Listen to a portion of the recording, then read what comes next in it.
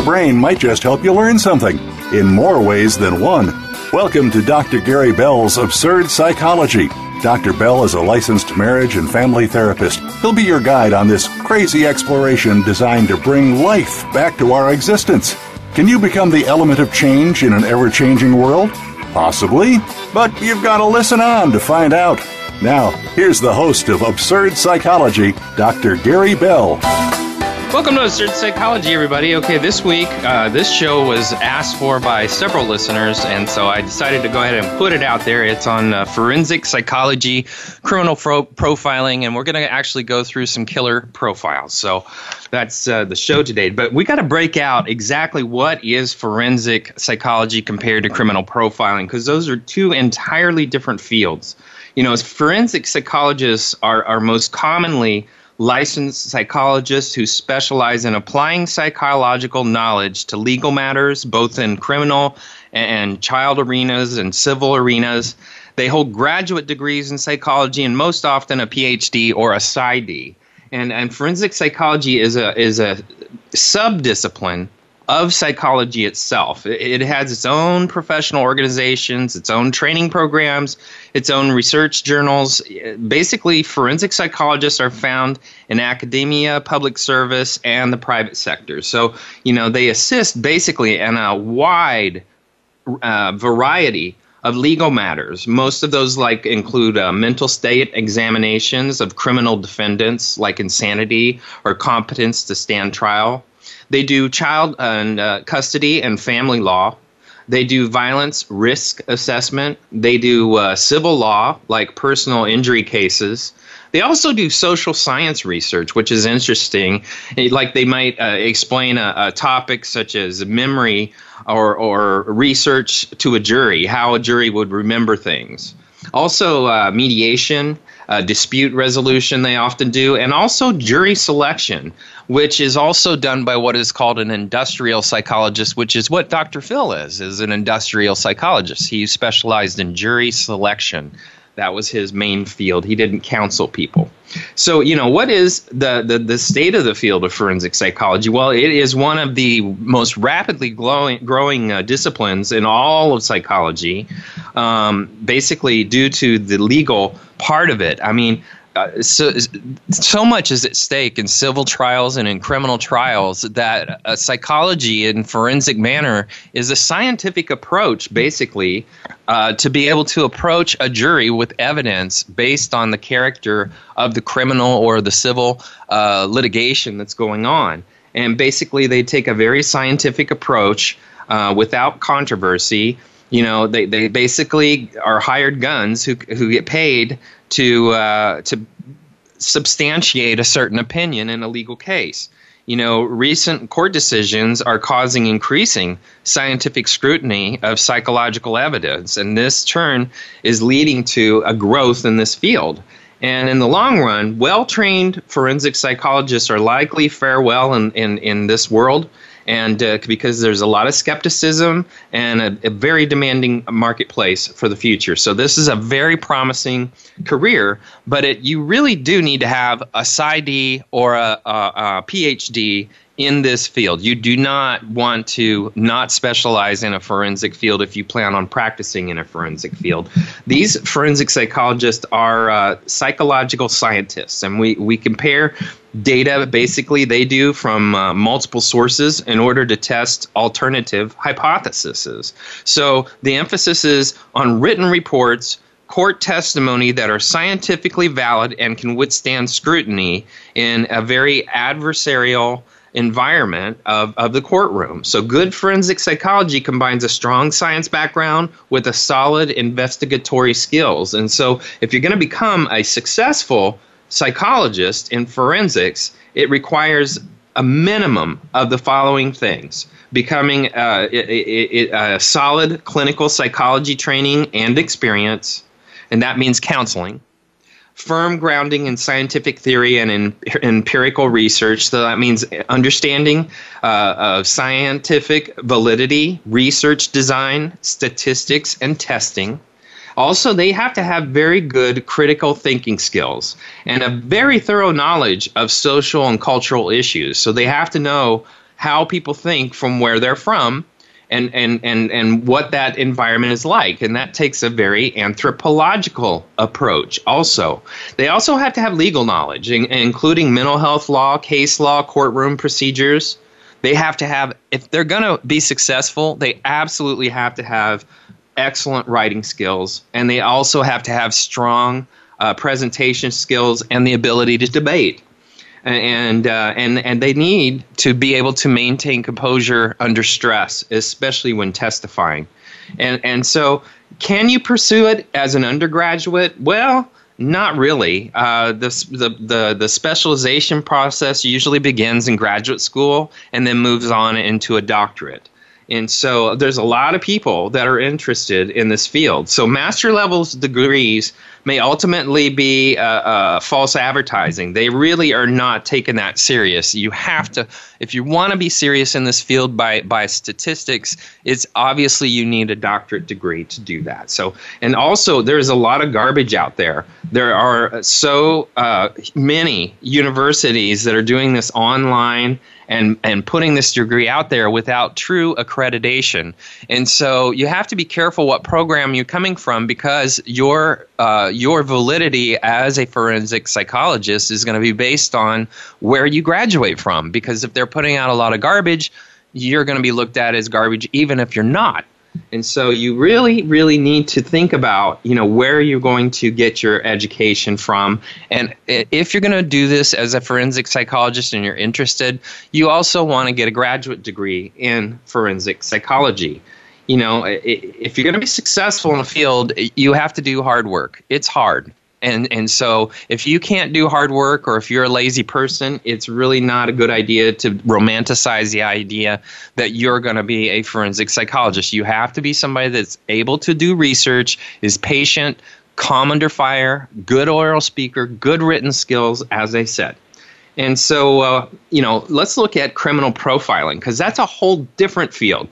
Profiling, or criminal investigative analysis, that's what they call it at the FBI, is the investigation of a crime with the hope of identifying the responsible party. So based on the crime scene analysis, investigatory psychology and behavioral science has a fascinating history in this. In 1974, the FBI formed a behavior science unit at Quantico, Virginia, to investigate serial rape and homicide cases.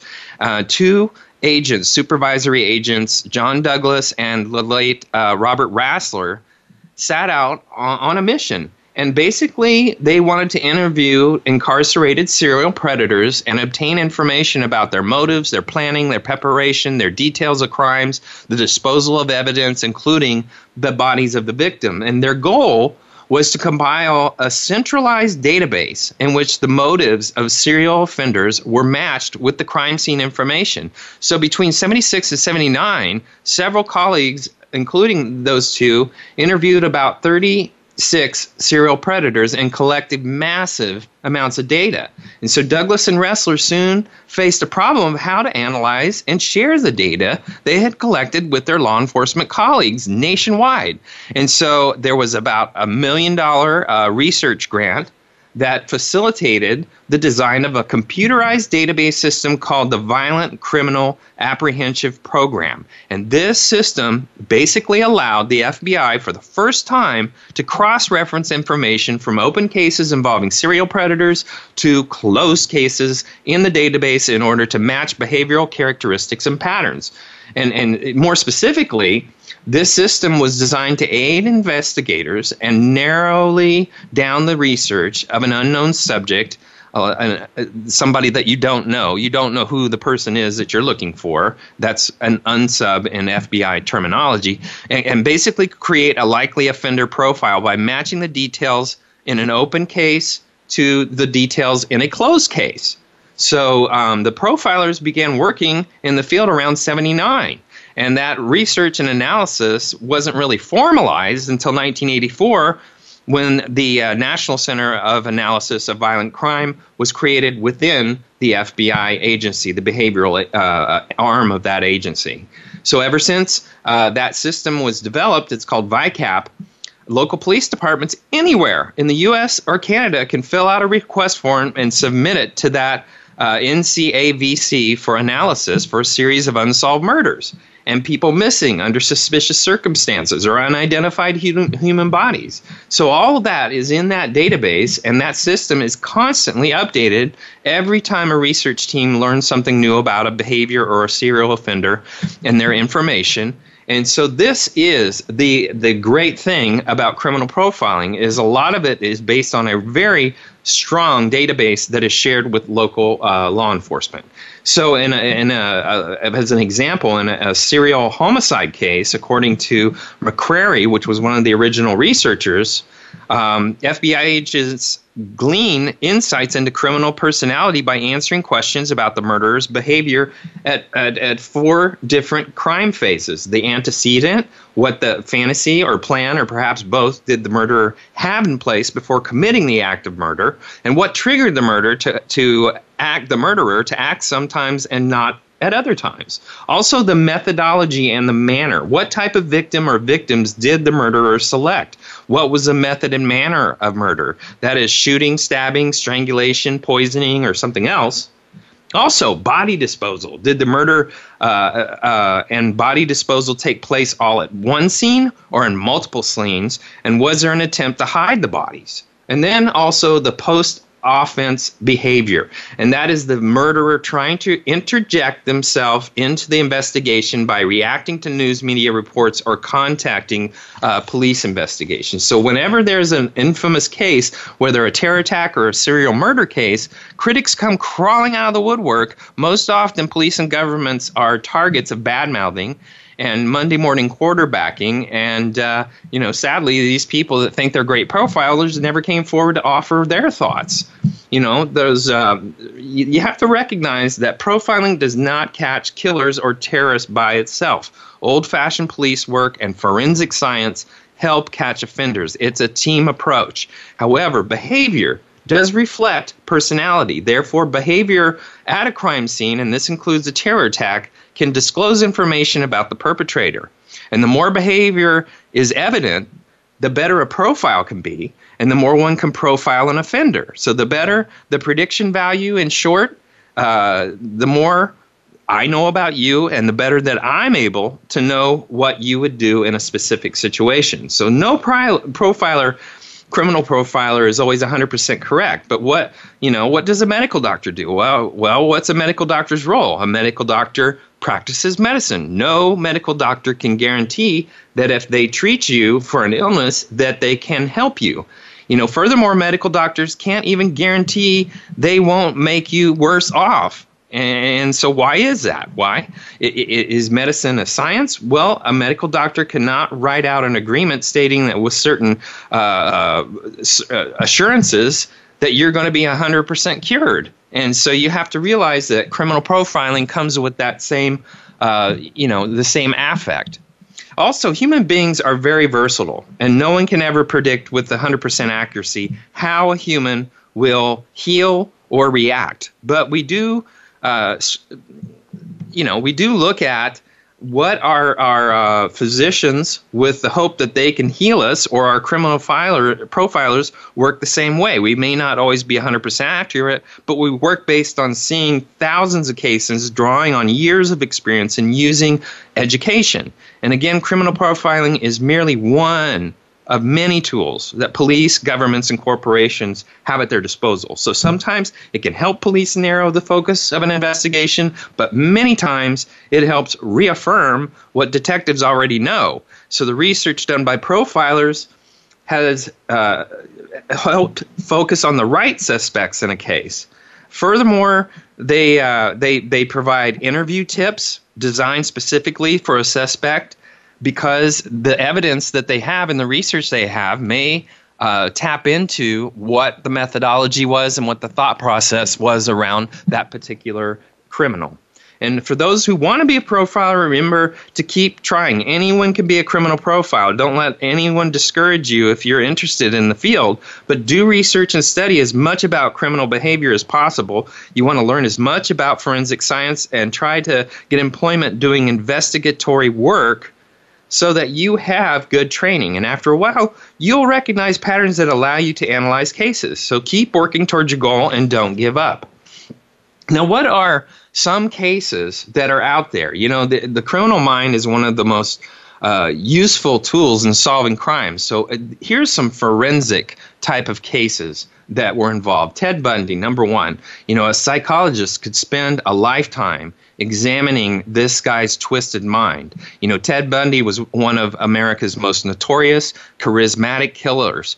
Luckily, he stopped being a psychopath, a psychopath, and he moved more to a sociopath. A sociopath is like a very sloppy killer. His methodology started to slip as he increased the amount of brutal attacks and killings, and he just became less careful and more frequent. And so their psychological profile, which benefited greatly from one of his former girlfriend's information, eventually ended the manhunt for Bundy and even linked him to other unsolved murders. So forensic cracked that one, thank God. John Wayne Gacy in Chicago, although complaints and suspicions from neighbors were ultimately what ended this guy. He was called the Killer Clown. He had a very shocking killing spree. So forensic psychologists ensured that this guy was, this famous case would not go free on a bogus insanity plea.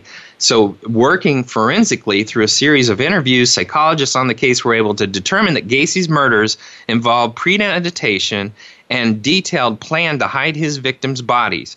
I believe he hid many of them under his home. And so without, forensic psychologist assistance, traumatized families may have never experienced the satisfaction of seeing Gacy punished for his crimes. They're also looking at the case at Radio City Music Hall, which was back in I believe it was back in the 40s, between 40 and 50.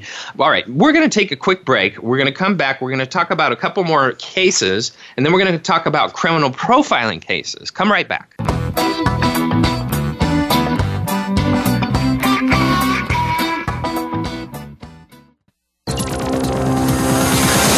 It's your world. Motivate, change, succeed. VoiceAmericaEmpowerment.com. Dr. Gary Bell is a licensed marriage and family therapist in Southern California, but he is here to help you no matter where you are. Visit drgbmft.com. You can schedule an appointment with Dr. Bell, and many major health insurance plans are accepted. Call or text Dr. Bell today at 951-818-7856 or visit drgbmft.com. Dr. Bell could help you take back your life in 4 to 8 carefully constructed sessions. Stop coping and start living in the now. Call 951-818-7856 or visit drgbmft.com today.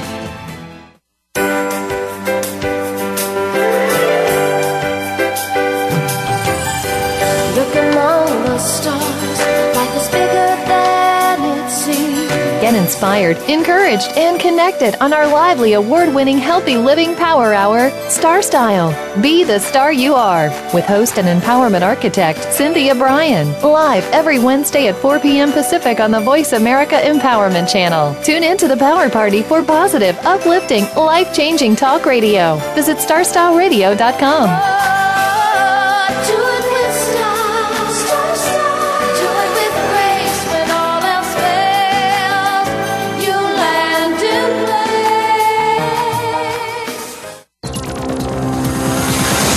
It's your world. Motivate, change, succeed. VoiceAmericaEmpowerment.com.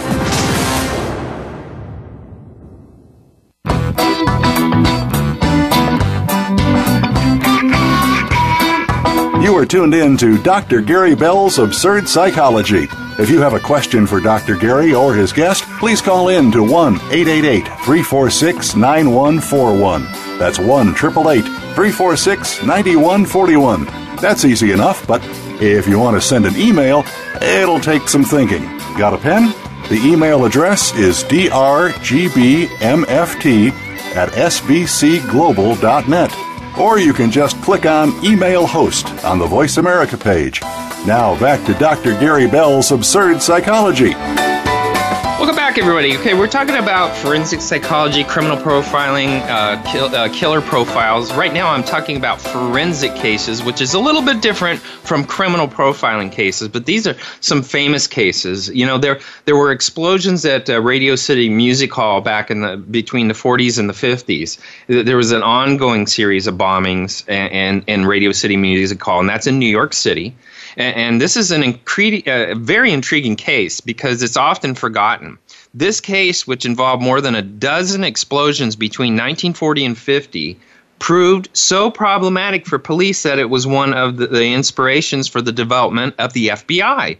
So psychologist James Brussel was able to determine that due to the intricacy and knowledge of the explosive devices, the bomber was almost definitely an engineer, and most likely at Con Edison, which is the power company.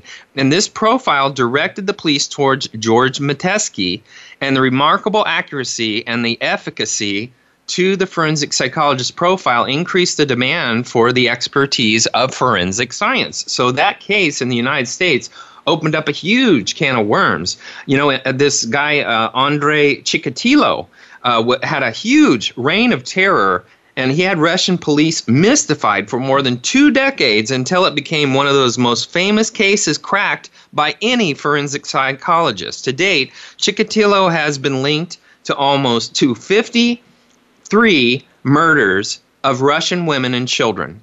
And when they were growing frustrated with the lack of promising leads, the case chief investigator decided to employ a new method, and so he enlisted Dr. Alexander Bukshanovsky's help in compiling a psychological profile for the killer. And this information proved valuable in narrowing down their list of suspects to Chikatilo himself, who confessed the horrific crimes of 53 people killed in 1990.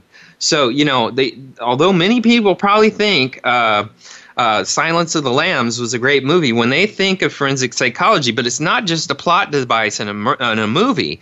The real-life psychological profiles from these 5 famous cases were cracked by forensic psychologists, were the difference between letting a case go cold and capturing a criminal. And now let's look at criminal profiling, which is a little bit different. So the Vampire of Sacramento is a good case. In 1978, a woman was murdered in her home under particularly horrible, ghastly circumstances. She was eviscerated and her blood had been drained. Forensic psychologists were able to ascertain that the aggressor was small, the recipient of disability money, disorganized, undernourished, and likely a paranoid psychotic. And because there were bloody footprints left at the scene of the crime, they decided he was without a car and local.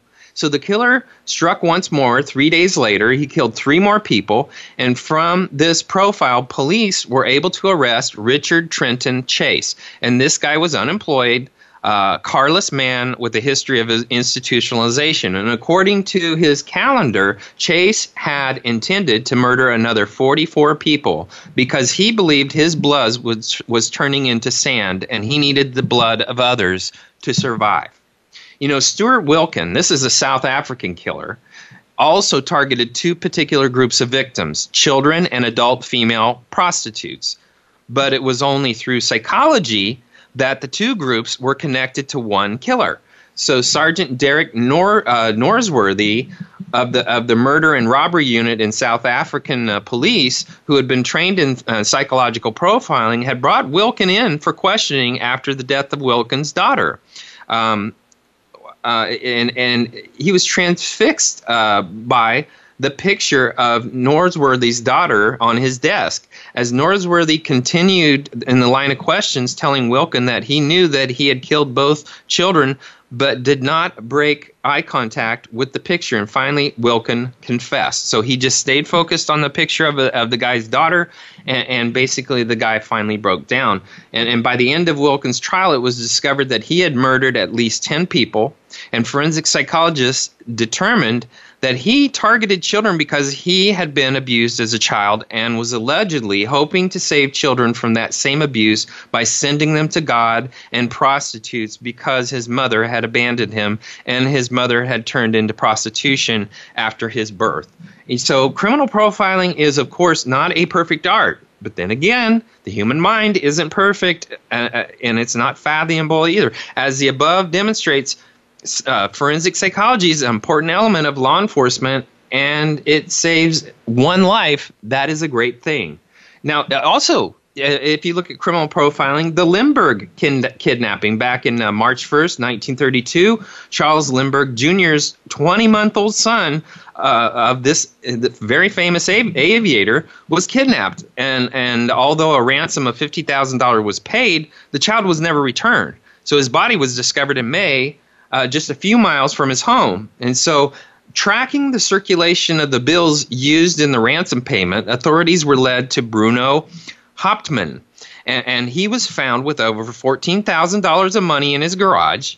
And while Hauptmann claimed that the money belonged to a friend, key testimony from handwriting analysis matched his writing to that on the ransom notes. So additional forensic research connected the wood in Hauptmann's attic to the wood used at the makeshift ladder that the kidnapper built to reach the child's bedroom window. And so Hauptmann was convicted and executed in 1936. And that's, once again, thanks to criminal profiling. And the Night Stalker, I don't know if you remember this, and some of you may not, but between June 1984 and August 85, the Southern California serial killer dubbed the Night Stalker broke into victims' houses as they slept and attacked and murdered 13 and assaulted numerous others. And with citizens on high alert, an observant teenager noticed a suspicious vehicle driving through the neighborhood on the night of August 24th, 1985. He wrote down the license plate and notified police. And it just so happened that the Night Stalker's latest attack took place that night in that area. So police tracked down the car, and it had been abandoned. But police found a key piece of evidence inside, a fingerprint. They used a new computer system, and investigators quickly matched the print to the 25-year-old Richard Ramirez and plastered his image on the media. And within a week, Ramirez was recognized and captured by local citizens who nearly killed him, and he was sentenced to death, and basically he currently sits on death row. You know, Machine Gun Kelly, this is a very old case, back in 1933 in July. He was called Machine Gun Kelly. He was a notorious criminal during Prohibition, taking part in bootlegging, kidnapping, and armed robbery. And he had another man kidnapped in Oklahoma City, an oil man called Charles Urschel. And after a series of ransom notes and communications, and a $200,000 ransom was paid. This was back in 1933, the largest amount ever paid in kidnapping to date. Urschel was released 9 days later unharmed. So the oil man had shrewdly paid close attention to every detail during this ordeal and was able to relate to all the police that he came across. Although he was blindfolded, he could tell day from night and was able to estimate time of day that he heard airplanes fly above. He also noted the date and time of a thunderstorm and the types of animals he heard and what he presumed to be a farmhouse. And he used his memories, and the FBI basically pinpointed the likely location in which Urschel was held, and the farm owned by Kelly's father-in-law. And so what truly linked Kelly and his gang to the kidnapping was Urschel's fingerprints, in which he made sure to place on as many items in the house as possible. So Kelly was sentenced to life in prison, where he died in 1954. And so many of you may actually remember the BTK killer. BTK killer, blind torture kill, that's what it stands for. He was a serial killer who terrorized Wichita, Kansas between 74 and 91. And he murdered 10 people over that span. And the killer craved media attention and sent letters to local newspapers and TV stations, and he taunted investigators. And this egotism that led to his capture, however, when he resurfaced in 2004 with a series of communications, he chose to send a computer floppy disk to Wichita Eagle. Forensic analysis traced the deleted data on the disc to a man named Dennis at the Christ Lutheran Church in Wichita. And it didn't take long for police to arrest Dennis Rader, who confessed and was sentenced to 9 life terms in prison. And by the way, this guy was not an official police officer. He was a community police officer. All right, so if we look back into 1970, there was an Army doctor named Jeffrey McDonald, and he was attacked early in the morning, and basically his family was attacked, leaving the doctor's pregnant wife and 2 young daughters dead from multiple stab wounds. So McDonald himself was injured by what he claimed to be 4 suspects, but he survived with only minor wounds. So doubt was immediately cast on his story. And based on the physical evidence on the scene, that suggested that he was also the killer. However, the Army dropped the case because of the poor quality of the investigation techniques. So several years later, though, McDonald was brought to trial on a civilian court, and key evidence was provided by a forensic psychologist who testified that the doctor's pajama top, which he claimed to have used to ward off the killers, had 48 smooth, clean holes, too smooth for such a volatile act. So furthermore, the scientists noted that the top was folded and the 48 holes could easily have been created by 21 thrusts, and the exact number of times that McDonald's wife had been stabbed. The holes even matched the pattern of her wounds, suggesting that the pajama top had been laid on her during the stabbing and not used by the self-defense of the doctor. So this crime scene reconstructed was critical for McDonald's conviction in '79, and he was sentenced to life in prison for those 3 murders. So, this is interesting, these cases. It just blows my mind. John Jobert in '83, 2 murders of schoolboys. It rocked Omaha, Nebraska. The body of one of the boys was found tied with a type of rope that investigators couldn't identify. So while following up on the lead of a mysterious man scouting out a school, they traced the suspect's license plate to John Jobert, a radar technician at the local Air Force base. His belongings, they found a rope matching the unusual one used at the murder, which turned out to be Korean. Although DNA analysis technology was not yet an option, the extreme rarity of the rope was enough to lead Jobert's confession. And furthermore, hair from one of the victims was found in Jobert's car. The child killer was even linked to a 3rd murder in Maine when his teeth were found to match the bite marks on the boy himself in 1982. So Jobert was found guilty on all 3 murders and was put to death in the electric chair in 1996. These cases blow my mind. One of the cases that I'm going to talk about was not convicted. And I'm going to actually use Andrew Hodges, a medical doctor's investigatory of the criminal mind of Casey Anthony. And I'm going to use his own writing and talk about this, because this doctor basically is able to break out how she denied to herself that she murdered her daughter, and how her letters, though they did not directly correlate to the murder of her daughter, actually show how her mind is guilty and her mind is operating around the idea of her murdering her daughter. She basically projects her own anger at somebody doing the things she does in her own writing. Hodges developed his thought print decoding technique by uniquely assessing unconscious, super intelligent messages of suspects during criminal investigations. And basically what she did was she wrote tons of letters to her friend in prison. And when these letters were confiscated, the analysis of these letters, though it does not directly correlate to her being prosecuted, actually shows how she truly is probably guilty for the crime that she committed, likely. He based his analysis on forensic documents, verbatim testimony, transcripts of police interrogations, letters, emails created by suspects. And in his opening argument, May 24th, Jose Baez, which was Casey Anthony's defense attorney, presented a complex alternative scenario with the death of the client's 2-year-old daughter, Kaylee, in 2008. Baez maintained that the child had drowned accidentally, and Casey and her father, George Anthony, conspired to cover up the fatal mishap.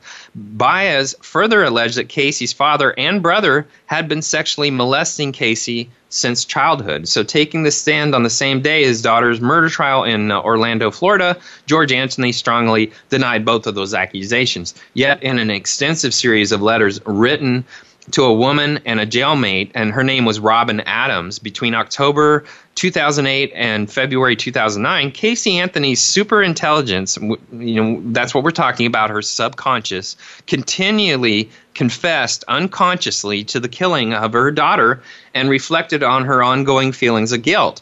And so Dr. Hodges basically decoded scores of thought prints in her writing found in the forensic documents, and when the defendant reveals the truth in incredible detail, and at times the decoded text also reveals unconscious confession of her guilt from Casey Anthony. So it's going to be interesting because we're going to go into how this thought print worked, and this is the next generation of forensic and criminal profiling is what we're going to go into. Her first known letter from Robin Adams, Casey wrote at some length about recent dreams that she was having about being sexually abused by her brother when she was between 12 and 15. She also revealed to Robin that her father abused her at an earlier age, and so she suspected. So Baez is aware of the content of these letters, thus the accusations leveled at George Anthony in his opening argument.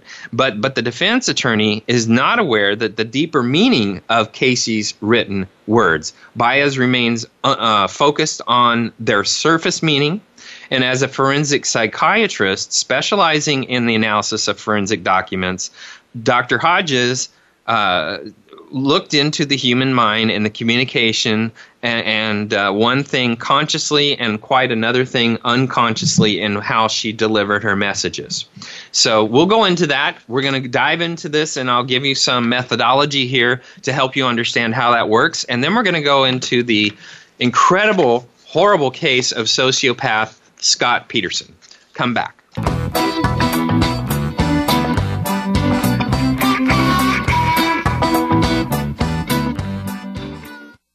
Follow us on Twitter for more great ideas at Voice America Empowerment. Do you like what you're hearing on the show today? Dr. Gary Bell wants to help you no matter where you are. He's fast, efficient, effective, and has a no-bull approach to helping you in less than 10 sessions. If you're ready to change right now, drop everything and call or text Dr. Bell at 951-818-7856 or visit drgbmft.com today. You can also follow Dr. Bell on Twitter at drgbmft for some great insight and direction. Are you ready? Make that change. Pick up the phone or go to the site 951-818-7856 or drgbmft.com. Remember, drgbmft.com. Follow us on Twitter for more great ideas at Voice America Empowerment.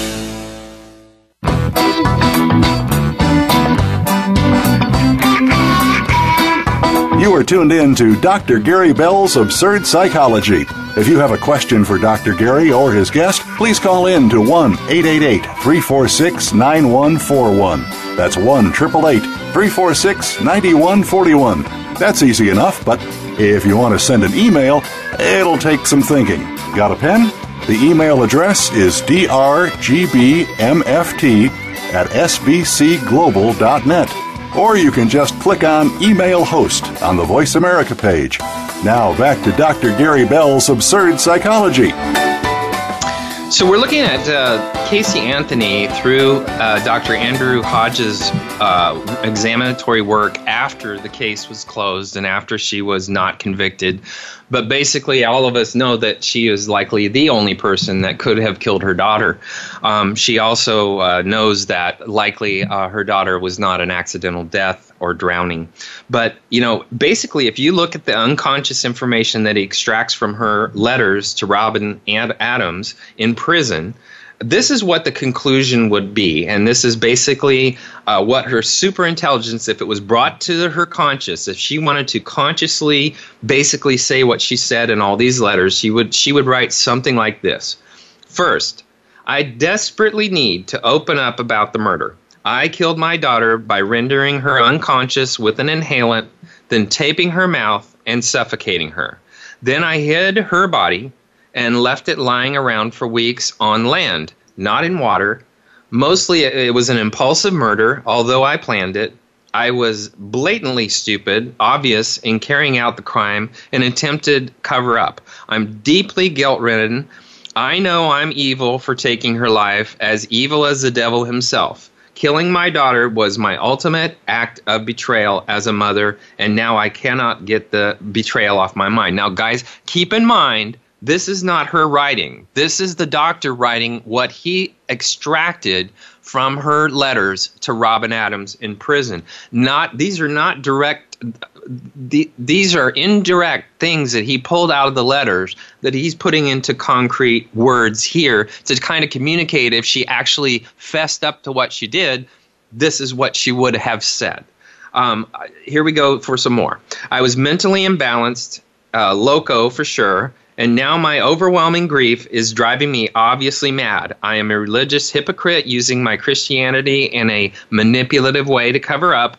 I deserve capital punishment. I'm telling all this to the authorities to bring about justice for my daughter and for the consequences and judgment I deserve. And at the same time, I'm really frightened of being found guilty and being sentenced to death. So consciously, I'm constantly trying to cover up my confession with various denials, but I cannot stop my unconscious superintelligence from confessing. He goes on to write, here are my motives. Number one, the most immediate reason I had to kill my child was that I desperately wanted my freedom from motherhood. After all, I totally missed out on my young woman stage and had gone man crazy, fearing the loss of my boyfriend.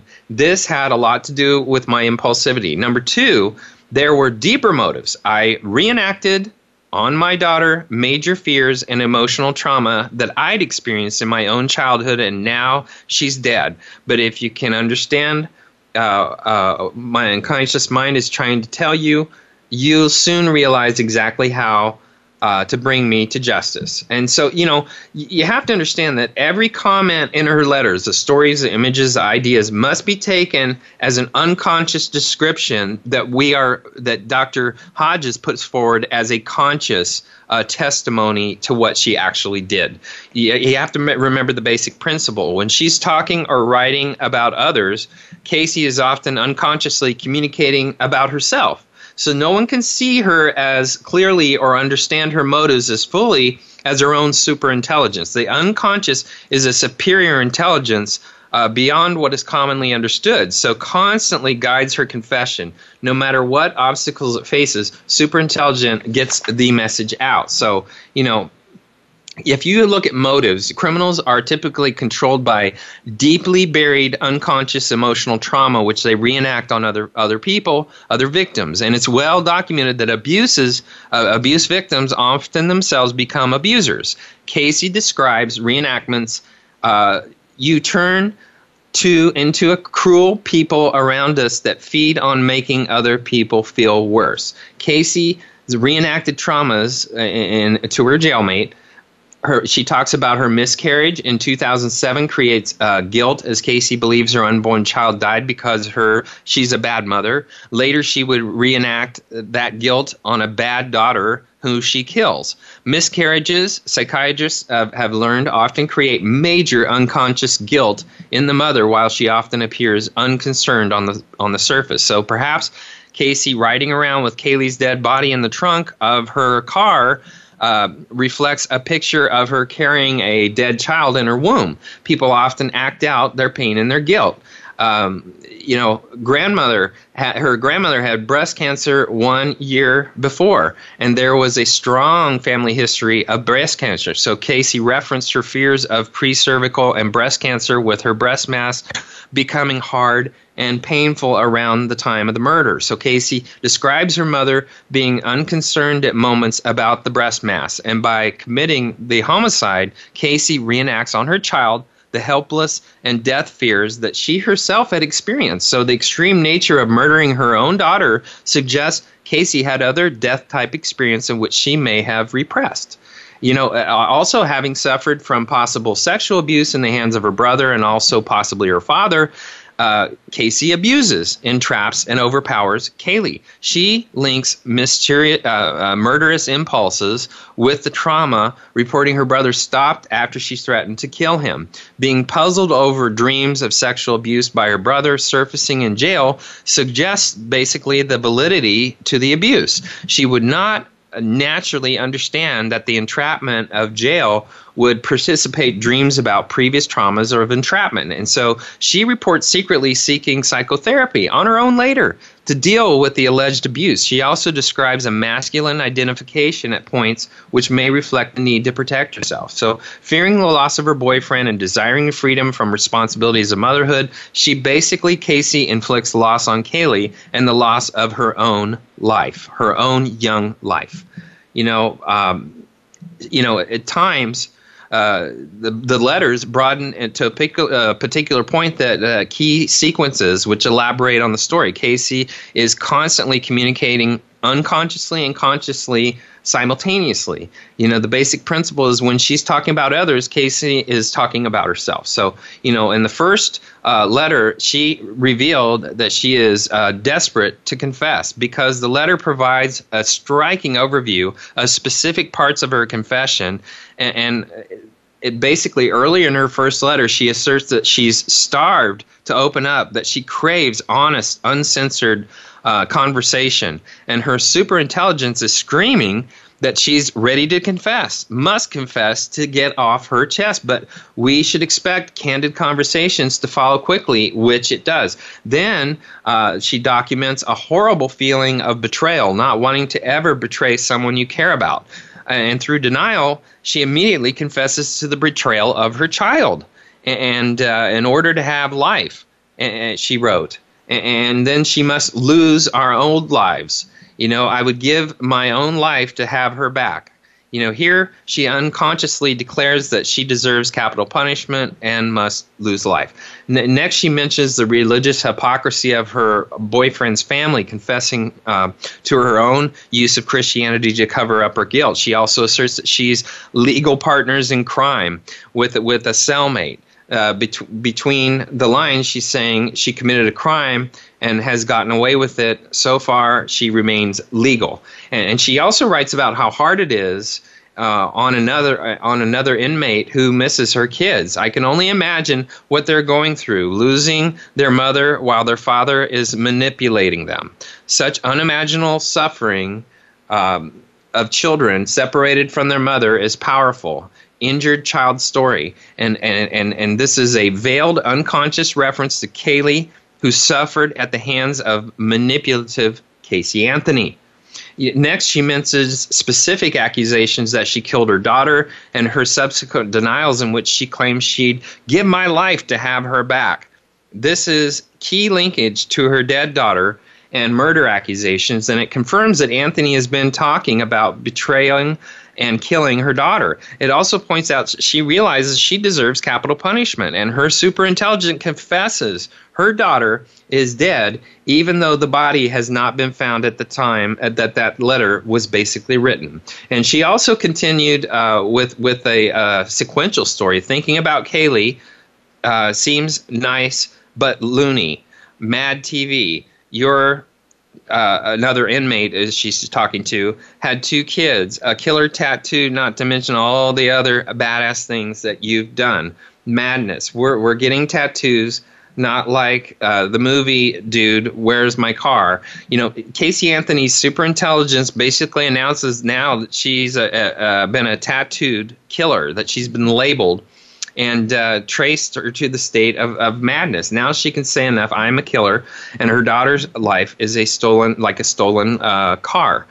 And so the theme of that movie is more revealing. Essentially, it comes down to a ruinous device capable of destroying the universe. So the two forces, the destroyer, a group of women, and the protector, two men, both claim the desire to use it for good. But the evil force, the woman, is a secret destroyer of life, the liar, the betrayer. So Casey is confessing again that she is the evil female killer who destroyed her daughter's universe. And she suggests the real title should be, Dude, Where's My Mother? You know, this is something, in looking at subconscious, once again, this is not true evidence. This is not a true confession. What this is underlying how a person can justify murder in their mind, especially one that has not been convicted. She writes more suffering kids stories. So many kids homeless. I want to target missing children. Close to my heart with, we could prevent it. More kids will go missing. Consciously, she's unconsciously admitting that she targeted and killed her daughter, a child who was at one time close to her heart, and she predicts Kaylee's missing kid body will later be discovered. Then she writes to Robin, I trust you with my life. Casey understands that this confession, albeit between the lines, could be used against her in court, and that line also reiterates that Kaylee had trusted her mother with her life, a trust that was brutally betrayed. And so we're looking at this case, and I'm just trying to reference to you a sense of, and it's probably not a very good justification, but he goes into enormous amount of detail breaking out each letter and how she is indirectly basically confessing to murder. And so it once again, Dr. Hodges does an excellent job of trying to understand the criminal mind of Casey Anthony. His name is Andrew Hodges, so you might want to look that up sometime. Now let's talk about sociopath Scott Peterson. Ever since Lacey Peterson was reported missing on Christmas Eve in 2002, Modesto, California, everybody in America was fascinated. She was 27 years old. She was petite. She was pretty. She was 8 months pregnant. 4 months later, her body and that of her unborn child washed up on the shore of San Francisco Bay, where her husband, Scott Peterson, had been fishing the day before she disappeared. He was accused of murdering her and his baby, and his trial began June 1st, 2004, and on November 12th, the jury found him guilty. On the December 13th, they recommended he be sentenced to death. So, how could he do this? That's what everybody out. Well, you have to understand, a sociopath is someone who does not appear to recognize or follow any of society rules. They have, Scott Peterson lied prolifically at every given opportunity, every possible chance he had to help police, to tell the truth, not to flout convention, to ignore his marriage vows. He clearly thinks the rules do not apply to him, and it's unbelievable how this guy operated. I mean, here's his patterns of lies and callousness in his behavior. Peterson told neighbors he was playing golf on Christmas Eve when his wife disappeared. He told investigators he was fishing, even though the fishing rod was not assembled and his lures were still sealed in the package. Also, Peterson began an affair with Amber Fry, which is a massage therapist, a month before he killed his wife. And according to Fry's book, Witness, for the prosecution of Scott Peterson, first he told Fry he was looking forward to settling down, but hadn't found the right person. Then he tearfully confessed that he had lied to her, saying he was married, but his wife had died before Lacey was even missing. A candlelight vigil was planned for Lacey on December 31st, 2002. An hour before it started, Scott Peterson called Amber Fry. During the vigil, Peterson was videotaped laughing and joking with friends and taking a cell phone call while Lacey's family was distraught with grief. This dude was unbelievable. But, and looking at, he had, when the jury saw him, they spent almost 6 months listening to the prosecution and the defense of Scott Peterson's case. And after the death sentence was announced, several jurors talked to the media about the impression of Peterson. Here were some comments. In the courtroom for the last 6 months, I didn't see much emotion at all. When I looked over there, it was a blank stare. I still would have liked to see, I don't know if remorse is the right word, but he lost his wife and child, and it didn't seem to faze him. And while it was going on, he's romanticizing this girlfriend. a big part of the end of the verdict was the fact that he showed no emotion when the verdict was read. All right, that's our show. Our next show is going to be about hysteria, media, and delusional people. I want to thank everybody for listening. I would love to hear from you. My email is drgbmft@sbcglobal.net or Twitter @drgbmft. Now remember, a sociopath's ideology is if you can't win, change the rules. If you can't change the rules, ignore them. If you're called out, then lie, blame, cheat, roll on the floor wailing. Psychopaths often recall that Lucifer was an angel too. That's our show. Thanks for listening.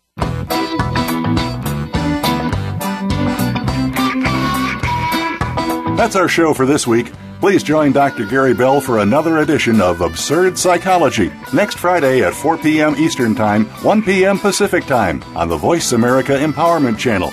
Now, go impress your friends and family with what you've learned today and have them tune in next week so they can be almost as smart as you.